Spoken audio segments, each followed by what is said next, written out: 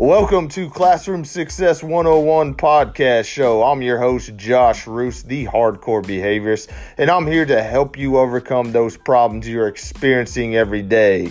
You're listening to a master audio class, so put your positive thinking caps on and get ready for another lesson on how to achieve greatness within your classroom. For show notes, make sure you check out our website at hardcorebehaviorist.com/podcast. You can also follow us on Instagram, Facebook, LinkedIn, TikTok, Twitter, and YouTube at Hardcore Behaviorist.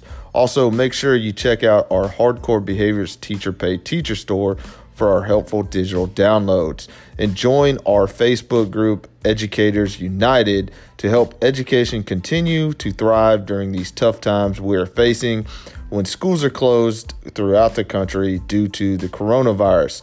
By joining Educators United, we encourage you to upload free online educational resources to help educate our students from a distance. Hello and welcome to Classroom Success 101. I'm your host, Josh Roos, and today's episode is going to be on the beginning of the year procedures. Okay, so basically, if you are with any kind of behavior program in the school setting, what I'm going to be talking about on this episode is what you need to do to prepare for the beginning of the school. A lot of times we go back to school and we have a lot of professional development at the very get-go, so it's kind of hard to get a lot of things done. There's a lot of requirements from your districts that they want you to get done before you can even set foot in your classroom, which kind of, in my opinion, is not the best. I feel like part of professional development when teachers come back into the school is to actually give them time to organize and get their classrooms ready to go for that first day of school. I know we get the summers off, but a lot of times we don't really know who the kids are going to be until right up to the very beginning of the school season or the school year. So it's kind of crucial. I mean, we can kind of organize our room, but a lot of times we don't know the kids' schedules. We don't know where these kids are going to be that have some of these behavior intervention plans. So we have to we have to make sure that these teachers have these paperwork so that they understand what the plan is for these kids. So I know if you're like our district, we do get buried in that beginning of the year professional development. And it's very difficult sometimes to get things organized. So usually, you're trying to organize things that first week. A lot of the times if you're working in a behavior program, if it's a push-in behavior program, basically, your kids are out in the regular classroom, so you do have a little bit of time to get things ready. But if you're working in a self-contained behavior program, you may not be able to do things during the day to get organized. So the very first thing I would recommend is that you do get organized and make sure that you start looking at your students' IEP plans, if they have behavior intervention plans, because those are going to be key information that teachers need to know. The big thing right now is sometimes we want to say, well, our teachers already received all the paperwork for the IEPs. They received the behavior intervention plans. They have it because it's all in this pretty little system that's online. We in here in Texas, we call it eSped. Basically, all it is a system that keeps all your paperwork organized. I don't know. There's a lot of different systems out there that are being utilized, but that's just one here. So I can tell you from experience that don't assume the teacher automatically got the behavior plan or automatically knows the student's accommodations or modifications. Because especially when, for example, I just got into a brand new, well, it's not a brand new school, but it's an older school that has like at least over half the teachers are brand new into that school. And we have a lot of new first-year teachers. And so you have to understand that some of these teachers that are coming out of college are not prepared to really understand the logistics behind what's going to be asked of them during the school year. Not only do they have to teach classes, they also have to, collect data. And a lot of them are so new to that they don't understand the process. So when we are running behavior programs, my number one recommendation is that you get all your students that have behavior intervention plans. You look through those and make sure you make copies of those.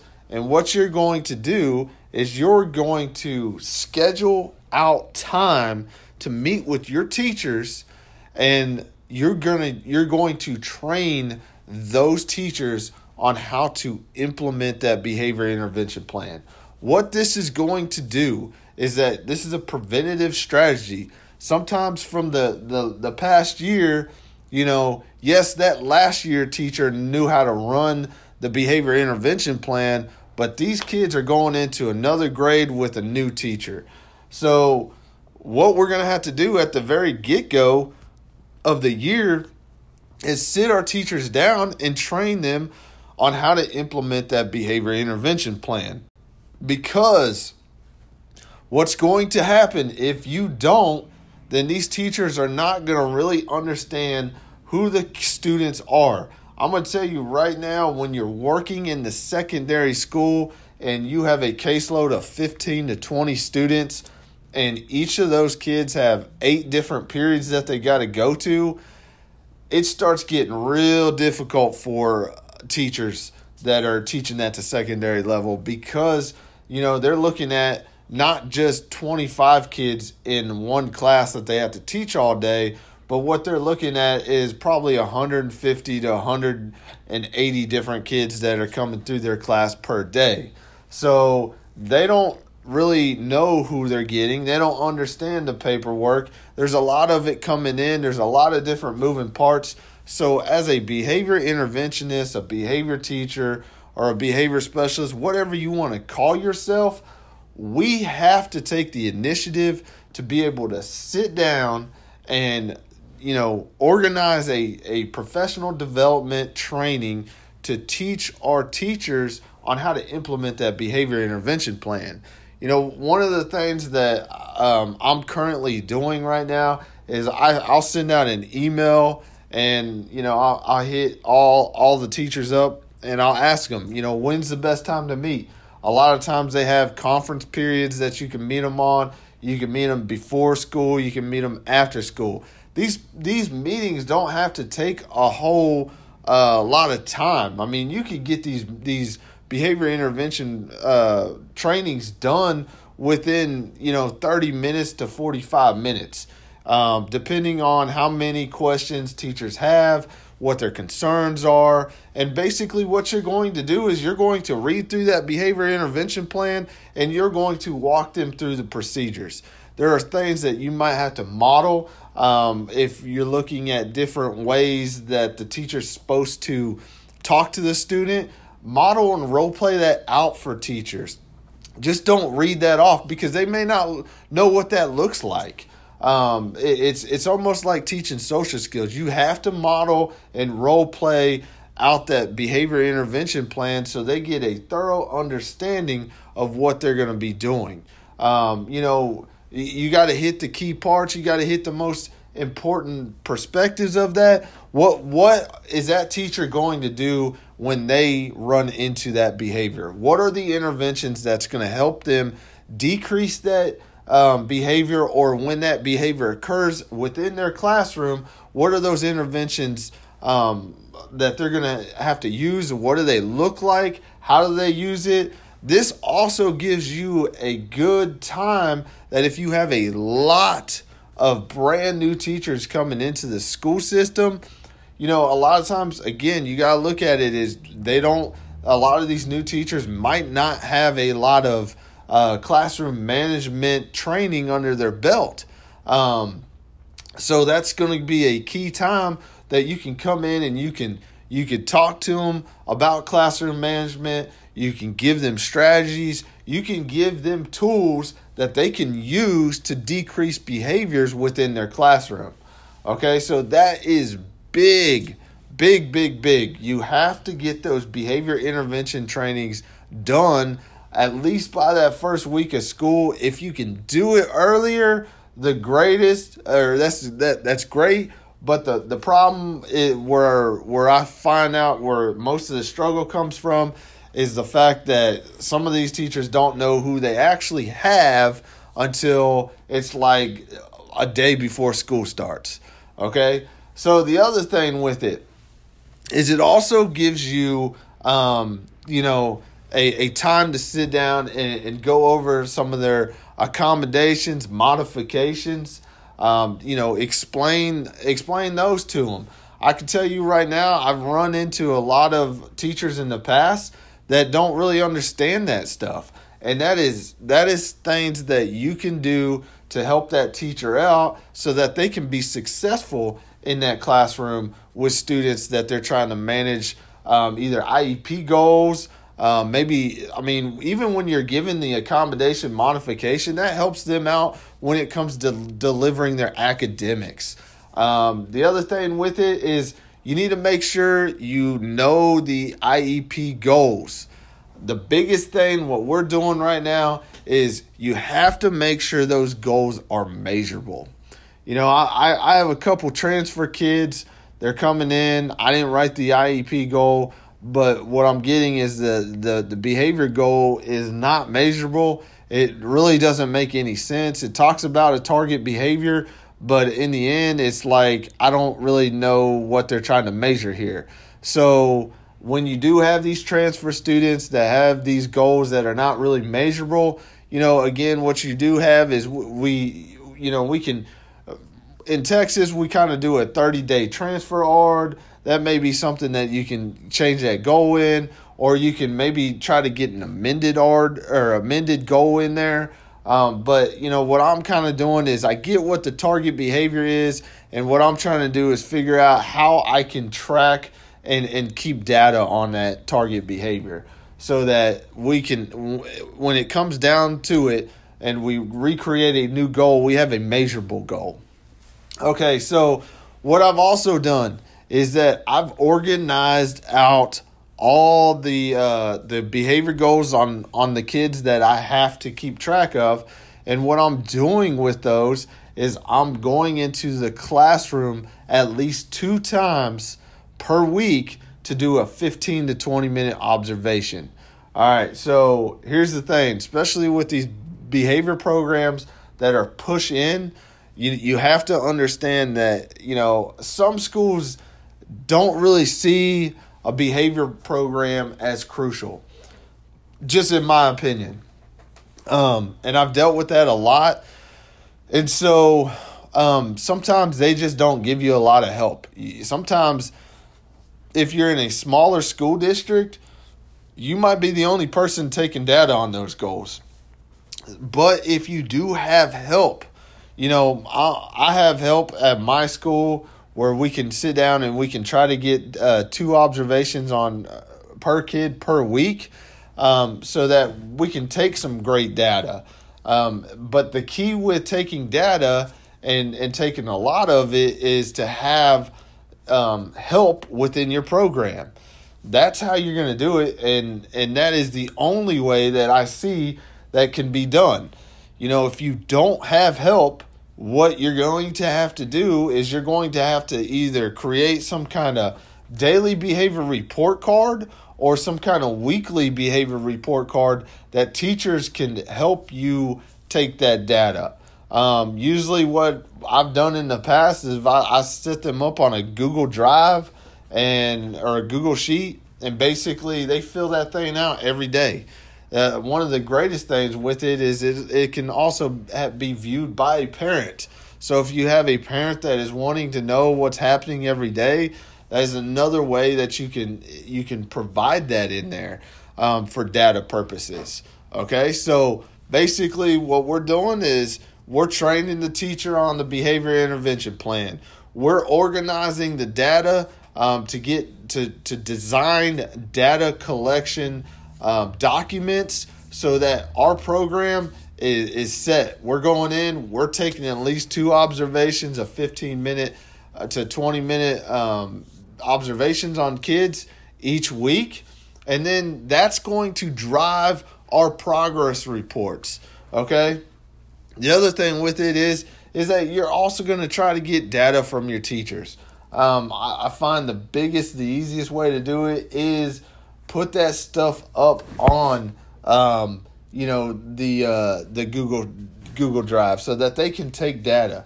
One thing with it is in the elementary realm, it's a little bit easier because you do have 1 to 2 teachers mostly. When you start getting into that secondary, each kid has at least 8 to 9 teachers that they see every day. So again, you're going to have to look at the logistics of that type of stuff. When you start looking at data and trying to get teachers to run it, what is the easiest way? Because you will have some teachers that get upset about it. So the biggest key to taking data with teachers is you got to have that buy-in. If you don't have that buy-in, none of that will work. The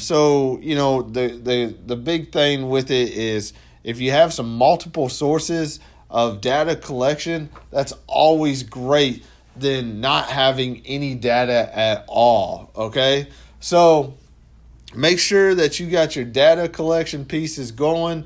Make sure you're organized on that end. And, also if you have a program, if you're doing social skills, talk to your teachers and say, look, man, we're teaching these skills. These are skills that I'm going to tell you about so that you can work on these skills in the classroom. When you're teaching a skill that these kids need to learn that skill and they need to take it out in the real world. But it's hard to reinforce that skill if teachers don't understand or know exactly what kind of social skills you're working with. So that's another big piece is let your teachers know what your program's all about. Don't let them assume that any little behavior problem that they could just call you and then you take the student out. That's not what that program's for. And then on the flip side to that is you're going to just start reinforcing bad behaviors. You'll start reinforcing teachers' bad behaviors because they're going to expect that kid to be removed all the time. And that is not what our goal is for. Our goal is intended to keep those students in class, to prevent behaviors from happening. And, again, there's going to be times when behavior does happen. And some of your kids are going to need cool down times and time for themselves to get back on track. But if we can prevent a lot of that from happening by training teachers on the behavior intervention plans, letting them know what our role is in the school system. The other thing is talk to your teachers. The biggest thing you want to do is build those relationships with teachers. Because if you don't build those relationships with teachers, you'll have a lot of teachers that may end up not really liking what you do. They may say things that, well, you're never here. I don't ever see you. What's this program for? This program doesn't work. And when you start having a lot of negative back talk about behavior programs, the reason why you have it is because teachers are not seeing value in those programs. So what you have to do as a behavior interventionist, behavior specialist, or anybody that works in that behavior programs, you have to build that value with those teachers. It's just like building a relationship with your kids. You have to do it with the teachers as well. So that's the big talk on, procedures, the beginning of the year procedures. We will continue to give you tips and strategies on classroom success and classroom management throughout the year. This is the end of episode 1. I hope you guys enjoy, and y'all have an awesome, amazing day.